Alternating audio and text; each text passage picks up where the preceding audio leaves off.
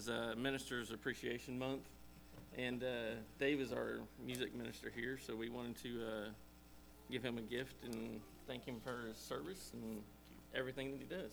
Thank you. Appreciate it.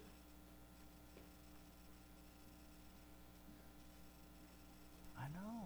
That's my microphone. They're not. You should turn it on. You on yet?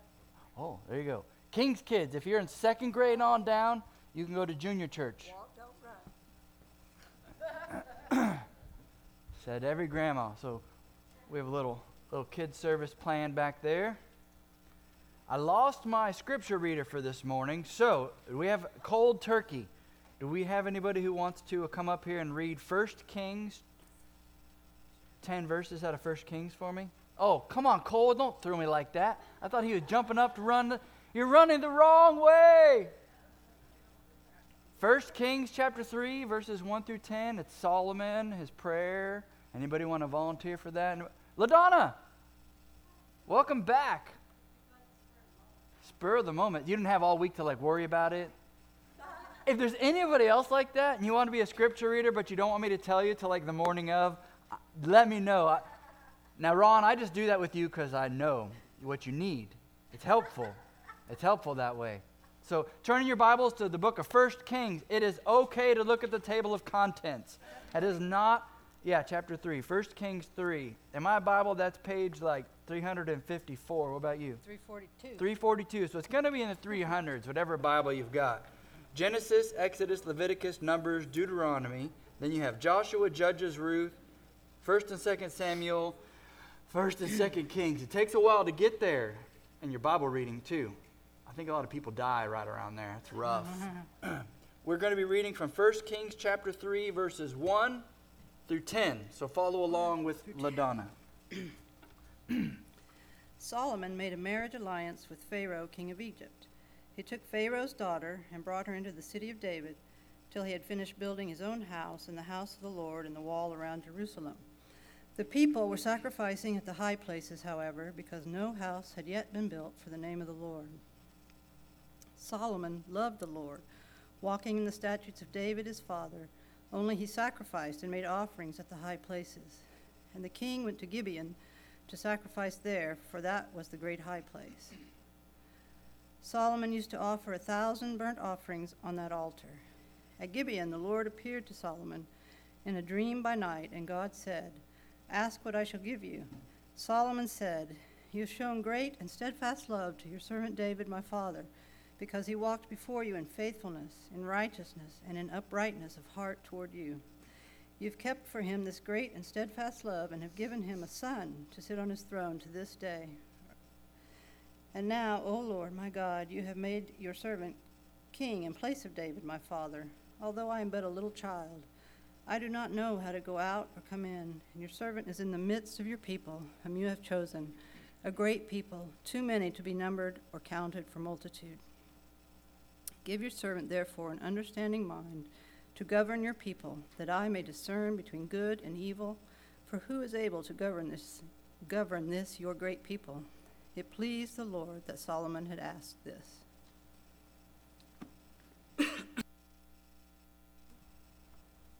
So we're in 1 Kings chapter 3. We are speeding through the storyline of the Bible to understand. We're trying to understand, what does it take to be wise or smart or knowledgeable? We started in Genesis. We saw Adam and Eve, the blueprint for what God wants. Last week we looked at King David. And in David, we saw somebody who shows us a proper desire for God's presence. Write that down. If you're taking notes, it's in your bulletin. There are some blanks. Last week, David shows us, we keep reading his story, and he shows us what a proper desire for God's presence looks like. And he's not perfect. Far from perfect. But he keeps coming back to God, even when he does wrong, and he does a lot of wrong. This guy is the king, so you can just imagine what he tried to get away with. Murder, adultery. But God did not let him get away with it.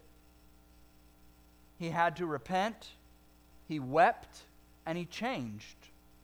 If you read the story of David, this is not about David, just background. He was also a terrible dad. His kids were fighting. His kids were doing things sexually they shouldn't have been doing. And David was just kind of, seemed like he was hands-off parenting. Well, one of the problems with that was he had many wives and many kids. And so he probably just kind of lost track. He was busy living his own life. That's a dangerous way to live. Nevertheless, when confronted with sin, when confronted with wrongdoing, David would turn his heart back to God. This is what makes David a special person, a man after God's own heart, is he keeps coming back to God. The same thing's going to be true for you. You're not going to walk the line of Christian faith perfectly, but to have the heart that God appreciates is a heart that says, I'm sorry, you are right, and I want to change. If you've lied, then you have to go back and tell the truth. If you've cheated and stolen, then you have to go back and return things and make reparations. You don't just say you're sorry, you live like you're sorry. David does that. David is dead now. His son Solomon is the king. Would you like to be a king? Good night. In some ways, I'm like, well, yeah, if it's just kind of, a figurehead monarch. But actually, like ruling and reigning and organizing things, all the pressure that comes with that, no thank you. It's hard enough with just a little family of 4. I couldn't imagine a nation of 4 million, right? Like, what in the world? This guy just became the king. I want you to notice something before we get too deep into the notes. God comes to him. He didn't go looking for God. He is doing some godly things, some religious things. But he doesn't come before God and say, God, I need this. It's God coming to him saying, what do you need? This is a huge picture of who God is. This story says more about God than about Solomon.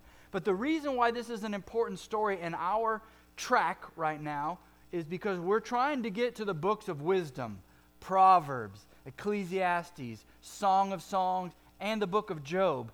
By studying the life of Solomon, who is attributed 3 of those books, by understanding this guy's life, we're going to better understand the Proverbs. By understanding this guy's life, we're going to really understand the book of Song of Songs, or Canticles. It has a lot of different names. The Song of Solomon. We're going to understand that better. By understanding this guy's life, we're also going to understand the book of Ecclesiastes better. So we need to see what's happening in his life. And this is his life. This dude, if anybody in the Bible qualifies as bipolar, is this dude.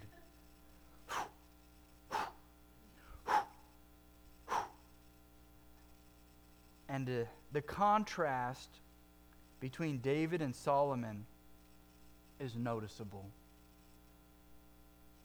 That's also why he's in the Bible. We have a picture here. David is going to be somebody who searches after God with all of his heart, and Solomon is going to be somebody who follows after God with all of his mind. And that's not a bad thing. But he's missing something. There can be a disconnect between what you say you believe and how you actually live out what you say you love.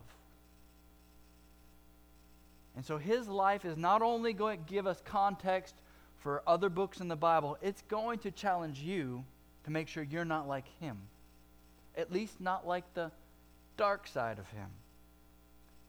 My goal in summarizing these key parts is to help us unlock more truth in Proverbs than we usually get. So here we go. Write this down. Solomon, he is both the ideal human of Genesis 1 and 2. He has all the characteristics of being the perfect dude, the perfect king. He should have learned from David. He's got the promised land.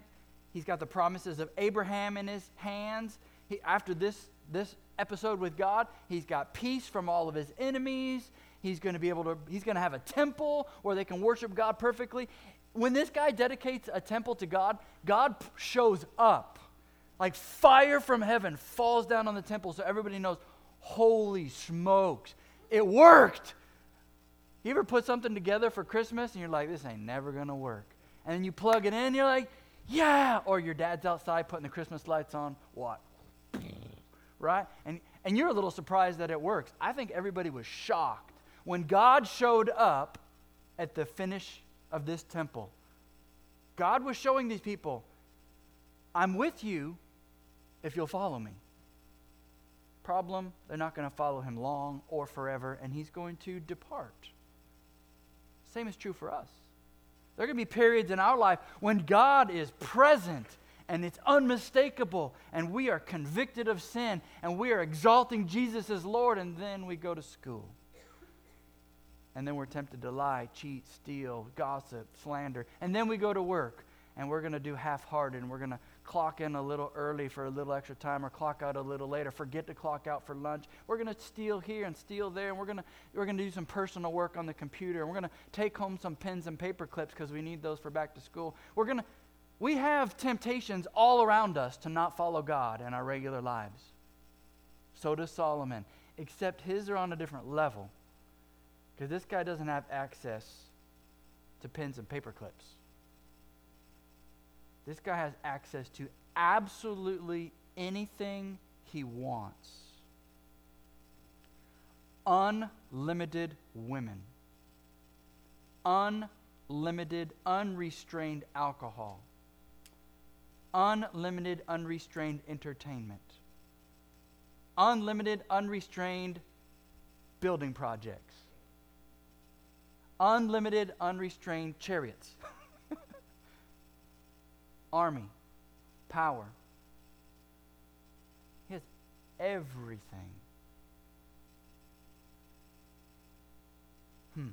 What's it going to look like? So I'm going to read through this passage again, and we're going to unpack it and fill in some blanks. So if you have your Bible, I'm in 1 Kings chapter 3 again, verse 1. Solomon made a marriage alliance with Pharaoh, king of Egypt. He took Pharaoh's daughter and brought her into the city of David until he finished building his own house and the house of the Lord and the wall around Jerusalem. And I got one word for you. Sketchy. What? Sketchy? What are you doing, man? What?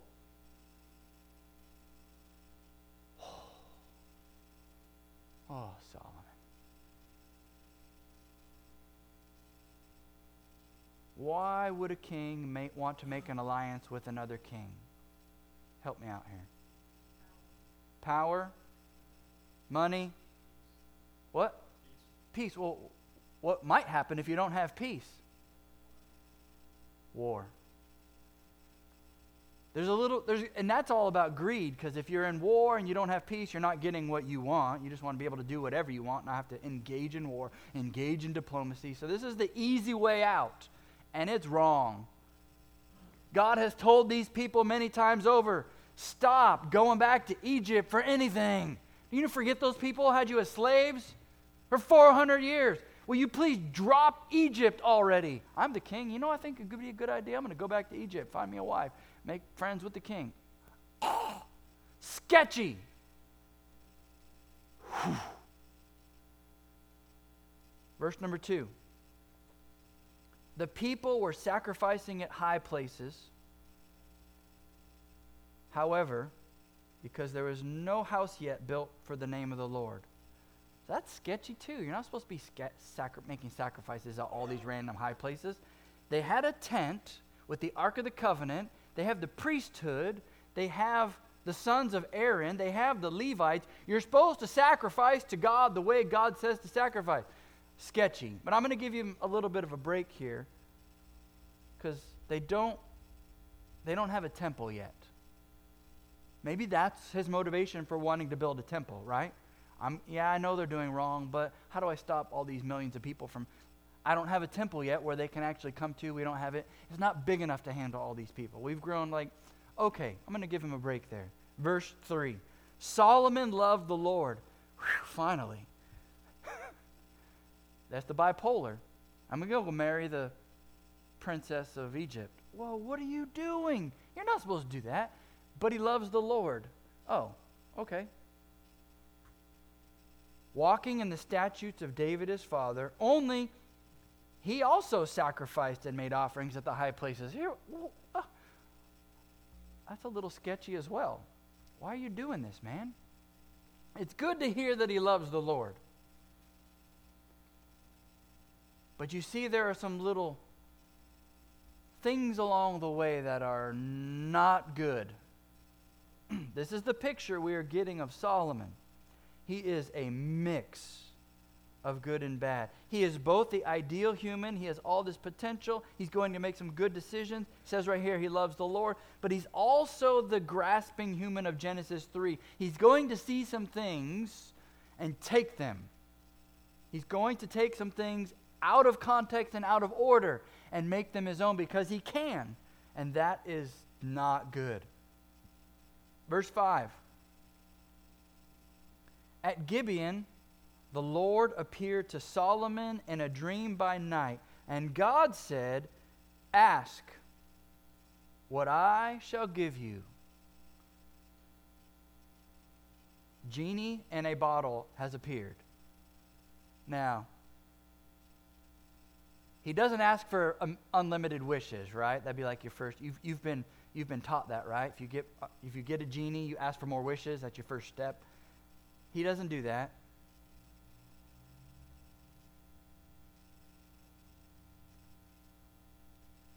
But anytime God offers you something, you need to understand it's a test.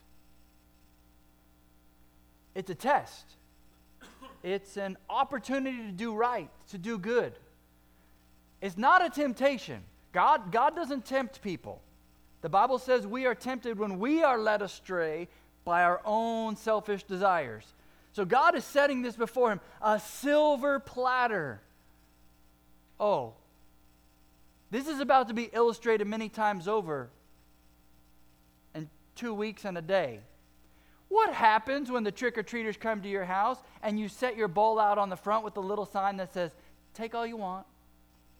Or even better, you might as well say "take all you want," because if you just put "take one" and you just leave the bowl there on your porch,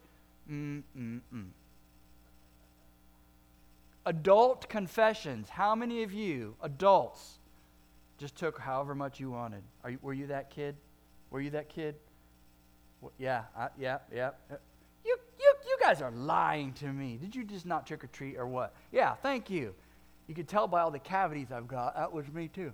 I've had some root canals from selfishness. Eat it all and don't brush your teeth and go to bed. And yeah, that was me. I was unsupervised at Halloween. That's bad news. Here's Solomon. Solomon is even knocking and God opens the door. Solomon doesn't even say trick or treat and God says, "What do you want?" God just opened up the riches of everything to Solomon. I'm already the king. Start thinking through, what does he need? For the last decade, his dad has even been piling up gold, piling up lumber to build the temple. Solomon doesn't need anything. I think one of the reasons why he doesn't ask for all those other things that most of us would be attracted to, he's already got it. He doesn't ask for more. He has a moment of clarity. A moment of clarity. Here's the test. And he takes it as an opportunity. Verse 6, Solomon responds first with some good stuff. He says, "Oh, God, you've shown great and steadfast love to my dad because you gave him me." I love that. "Oh, you've shown such steadfast love to my dad because you gave him a son to rule upon the throne. You gave him me. You've kept for him this great and steadfast love, given him a son to sit on the throne." Only very special people talk about themselves in third person like that. This is a special dude. You've given him a son to sit on the throne. But he did a good thing. In verse 6, it was a good idea. He mentioned David's heart. That never escaped. That never escaped Solomon's perception. David may not have been a great dad, but all of his kids knew that he wept before the Lord.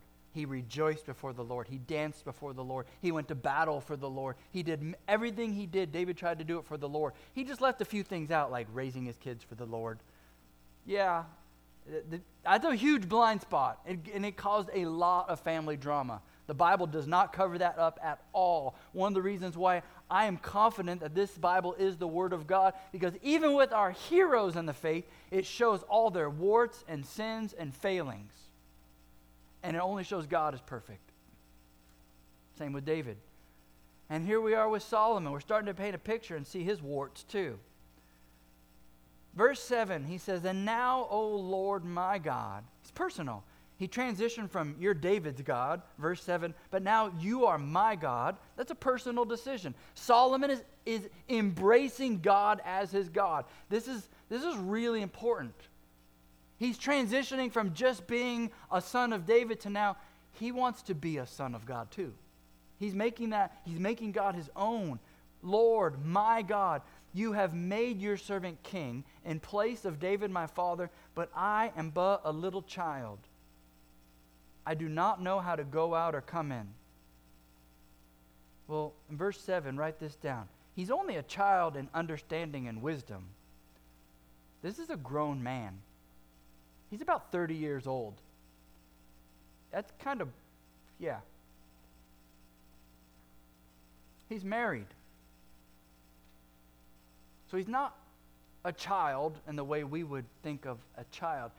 But by saying he is a child, he's expressing that I don't know how to rule and lead these people.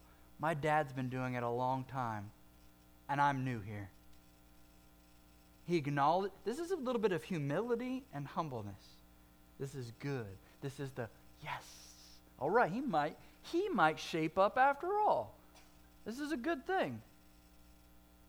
In verse 8, "Your servant is in the midst of your people." He calls all these people God's people, "whom you have chosen, a great people, too many to be numbered or counted for multitude." That word multitude, it is a hyperlink back to what God said he would do for Abraham. In verse 8, this is a throwback to the promises to Abraham.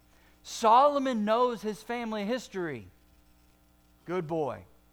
He understands, David, my dad, did not build this kingdom. We are the descendants of Abraham. God has said he is on our side for hundreds of years. This is the God of my fathers. And he's not just the God of my fathers, now are, "O Lord, my God." He's making this personal. This is the king. Remember, this is significant because he's the king. He doesn't need anybody. So for him to reach out, God is reaching out to him and he's reaching back. That's the way all of humanity is supposed to operate. That's the ideal human. Anytime God comes to you, you reach out for him. That's the way it's supposed to be. So he epitomizes the way we're supposed to live, but then he fails over and over again. We need to see that. Verse 9, here's the request. "What do you want?" And he says in verse 9, "Give your servant an understanding mind to govern your people." Here's the key phrase. "That I may be able to discern between good and bad." We've talked about that word evil before. It's not a morally charged word. This is the same exact phrase from Genesis, the tree of the knowledge of good and bad. This is the test of all tests. All of us, God puts things in front of us that are good. Are we going to let God give them to us? Or are we like Adam and Eve and Cain and David and every other person who has sinned? Are we going to reach out and grasp and take it, not waiting for God to give it? Solomon says, open-handed, "I need you to give me wisdom." I picture a toddler reaching up to his dad right here. I picture Solomon, arms up. "Dad, I cannot rule these people. Be my God. Here's what I need. I need your wisdom in order to understand good from bad so I can choose good. I want to understand good and bad. Write this down. He wants understanding of good and bad, and he passes the test. How do I know he passed the test? Because verse 10 says, it pleased the Lord that Solomon asked this. He may not be perfect, but he passes this test.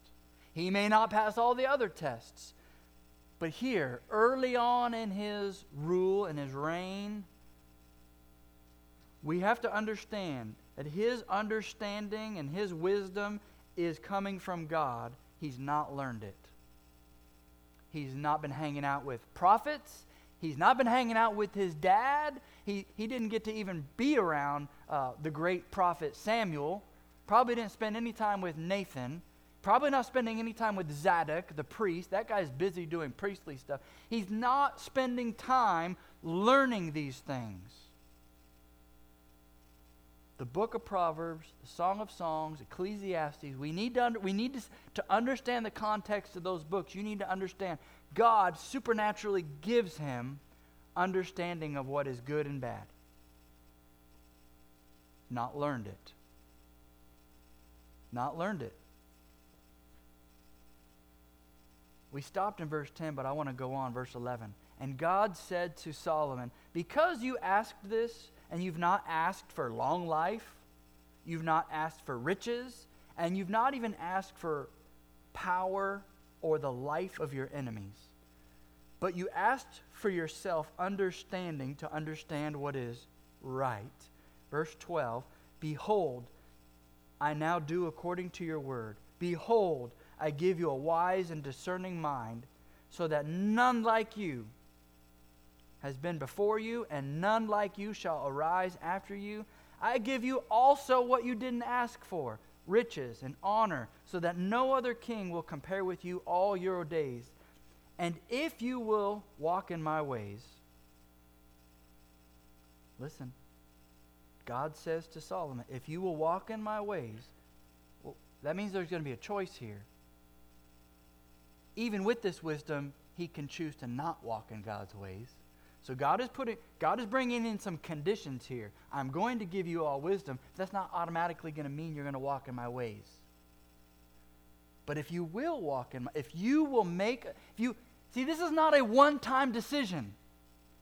This decision to choose God is not a one-time decision. It never is and never has been. It never will be for you. You don't make one choice for God and then the rest of your life is good. He made a good choice for God, but that's not the end of it. God comes to him and says, if you will walk in my ways, in other words, if you will continue to make this good decision and choose me over everything else, if day by day you will walk after me, if day after day you will walk with me and follow me, that's God speaking to him. If you'll make this the pattern of your everyday life, keeping my statutes and commandments, oh, by the way, like your dad did. Be like your dad. Here's the bonus. Then I will lengthen your days. So the bonus is, if you will live like David, did I skip one there? God is pleased and gives more than requested. Yeah, write that down first. So God is really pleased. He gives him more than he requested. And on top of that, God fast forwards and does a bonus too. Not only do you get all these things and wisdom, you're going to be a king that is going to be famous. But there's a choice here, and you can become infamous as well. If you will live like David, there's the next one. If you will live like David, it's not about extending his life as much as it is extending his reign. Because the longer he lives, the more he reigns. And the reign and the rule of a son of David is the big promise God made to King David. You remember that. David, you're going to have a son who is going to reign eternally. Whoa. God to Solomon, if you'll have the heart of David, you will reign eternally. Follow after me, and you will have a really long kingdom. Remember, the ideal. He's lifted up to us in Scripture as like so close. He's like so close. He passes a test, he fails a test. He passes a test, he fails a test. He loves the Lord, and then he loves women. Oh, that's next week. That's next week. What I want you to see is how patient God is. I want you to see how patient God is. This guy is a hot mess. He's gonna do some great things for God, and he's gonna do some terrible things for the kingdom and for his own soul. And the habits he's about to develop are gonna tear him away from loving God. That is tragic. But he's in the Bible to teach us about who God is. If God can do great things through a rascal like Solomon, there's hope for you. He can do good things through you too. If God comes to and meets with Solomon without Solomon even asking, you better believe he might come knocking on your door too. And when God calls you, be ready to choose him. Be ready to choose him. Don't choose anything else. You're going to be tempted. Oh, God, just help me get through school. Help me with this job. Help me with who I'm going to marry. Help me with where I'm going to go to college. Help me with this, and help me with this, and help me with this. Those are the prayers of selfish people, if those are your only prayers. Should we pray for those things? Yes. We're supposed to bring all of our cares to the Lord. But do we only pray for those things? No way. We need to ask God to show up in our lives. We need to tell God we want him. We need I love the Lord to be the tagline of your life. How sweet would that be if your family puts that on your tombstone? Sherry Bell loved the Lord. Do we need to put anything else? Right? What a beautiful thought. That's our goal. That's our aim. And if you sin, tell God he was right and you were wrong and come back. Because what we really need to be are David and Solomon all the time. We need both. Because we are both of these people. Let me speed through the rest of what happens in this episode here, because 1 Kings chapter 3. In your notes there, after this wonderful encounter with God, we have some examples of wisdom. Solomon shows wisdom over people, over situations, and over the nation. He knows how to be the king, and everybody knows that he knows, and everybody comes to him. He becomes the man. He's not just the son of David anymore. He starts making a name for himself. People understand God has endowed this guy to be the king, and they follow him.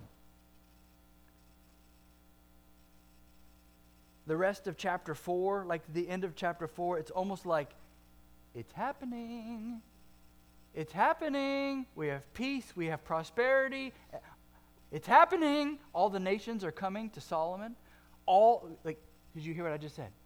All the nations are coming to Solomon.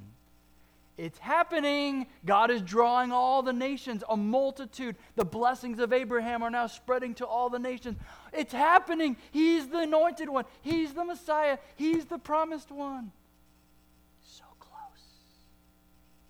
Could have been. But in chapter 7 and 8, he builds his house. He builds God's house. They call it the temple. Chapter 9 starts telling us how he built it. And there's this really clear statement in chapter 9, verse 15. It says, there were no Israelite slaves. Well, if we go back to chapter 5, verse 13, That's because they didn't call them slaves. They called them forced laborers. We're splitting hairs here. How did he build this kingdom? It's the different word than slaves. I'll give you that. There are no slaves. These people who were forced to labor, they were forced to work for an entire month away from their family. They got paid, and then they would get 2 months off. And they had to work another month. And I say had. They were drafted. There was no choice here. He was the king, and he had a lot of building projects going on, and he forced them to work. There were so many forced people. Look at the next blank. He had to appoint taskmasters to make them work. That's not good. These are not middle management. These are not supervisors. These are taskmasters. And to put the whole thing together, in chapter 9, verse 19, one of the things they are building are store cities. Write that down. So, Mary's princess of Egypt starts building store cities for all of his stuff. He employs slaves from other countries. I shouldn't say employs. He captures slaves from other countries. He forces his own people to build these cities. And because they're probably bucking up against the system, these are long hours. These are hard days. I want to go home. There are no labor unions. He's the king. He has taskmasters over all of them. This is the dark side of his rich kingdom. All the same words from Exodus about when Pharaoh did these things to his people. It's inverted. The very same thing. Have we not learned anything? Do you know what God did to Egypt because they were building store cities, slaves, forced labor, and taskmasters? What did God do to the nation of Egypt? Ground them up for being unrighteous. Newsflash. Solomon is headed for disaster if he keeps this up. As soon as Solomon dies, you know what the people rise up and say? Give us a day off. They say Solomon was too hard on us. That was too much. Dude was smart. Dude was clever, knew how to organize, knew how to motivate, even if he had to force you to, knew how to make money. Are you beginning to see the picture of Solomon that I am? And these things are all these truths in his life are going to bleed into the book of Proverbs. When he starts talking about laziness and he starts talking about management, he starts talking about money, he starts talking about anything, we need to see this backstory of his experience. The good side of it, the ideals, but also the junk that's in his trunk. Bodies. He's causing a lot of damage to this kingdom, and it is not going to be eternal. He has a lot of wisdom, but he falls short. Next blank. Wisdom, knowledge, and cleverness. That's Solomon. Are not better than a heart for God. So write down a heart for God. Heart for God is greater than having a bunch of wisdom, having a bunch of knowledge, or being extremely clever. Some of the world's most clever people work in finance. And they know how to turn $1 into 10, and 10 into 1,000, and 1,000 into 1,000,000. And there are tried and true methods for doing all of those things. And you can get really rich, or really famous, or really powerful. But if you don't have a heart for God, you missed it. You've missed all of life. This is a lesson we need to learn, because the very things that he has given are the same things that we lust for. that we covet. Solomon had everything you want and more. Did it make him happy? No. Did all these things give Solomon contentment and peace? No. Did knowing answers to every riddle and every question, knowing how to build anything, did that give him purpose and meaning in life? No. Because you cannot find purpose and meaning in life unless you have God. This is a big, big lesson we need to learn. Last line on your outline. Last blank. There is a deeper wisdom in God's presence rather than away from God's presence. You can have wisdom without God. Solomon becomes a case study in that. You can become really good at your job and be a jerk. I make a lot of money and trample a lot of people under your feet on the ladder of success. You could break through the glass ceiling, make all the glass rain down on the people below you. Careful. Careful. So what do we need to be looking for when we read the Bible, when we go to church, when we sing spiritual songs? We need to be a people who are looking for God's presence, not just answers for life. Lock that in. We need to be a people who learn to be satisfied with God even if God is all we've got. We need to be a people who are pursuing God's presence, not just looking for the next best, bigger, better thing. Because all your things are going to end up in the landfill, in the dump. Well, unless you're very sophisticated and it gets recycled. Okay, I'll give you that. But for the most part, everything we have is going bye-bye. But not God. So if you have God, you have all that you need. Learn that from Solomon. And let's pursue a deeper wisdom. Stand with me. As we delve into a little more of Solomon's life next week, we're going to see his fatal flaws.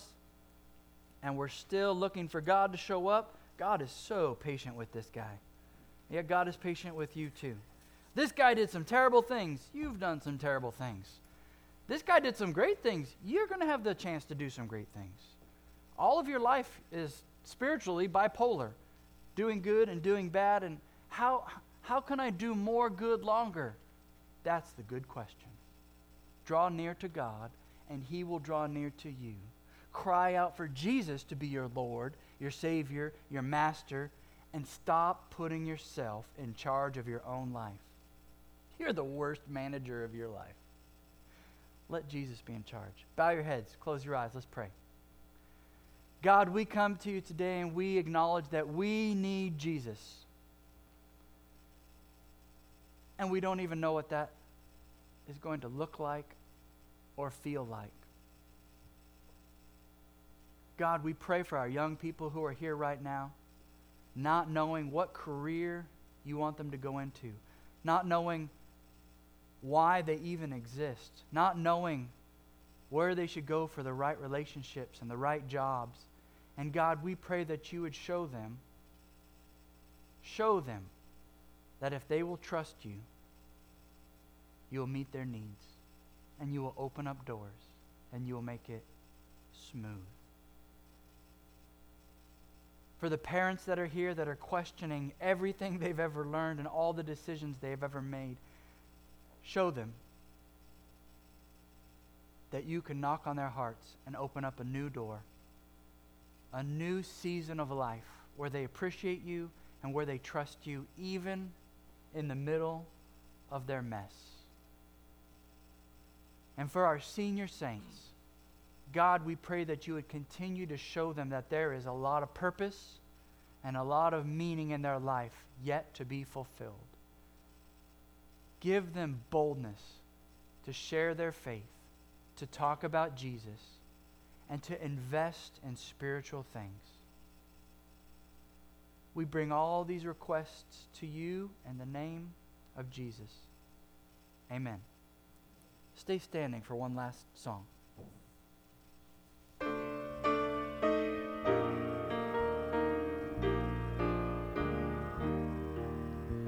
Great is thy faithfulness, O God my Father. There is no shadow of turning with thee. Thou changest not, thy compassions they fail not. As thou hast been, thou forever will be. Great is thy faithfulness, great is thy faithfulness. Morning by morning, new mercies I see. All I have needed, thy hand hath provided. Great is thy faithfulness, Lord, unto me. Summer and winter and springtime and harvest, sun, moon, and stars in their courses above, join with all nature in manifold witness to thy great faithfulness, mercy, and love. Great is thy faithfulness, great is thy faithfulness. Morning by morning, new mercies I see. All I have needed, thy hand hath provided. Great is thy faithfulness, Lord, unto me. Pardon for sin and a peace that endureth, thine own dear presence to cheer and to guide, strength for today and bright hope for tomorrow, blessings all mine with 10,000 beside. Great is thy faithfulness, great is thy faithfulness. Morning by morning, new mercies I see. All I have needed, thy hand hath provided. Great is thy faithfulness, Lord, unto me.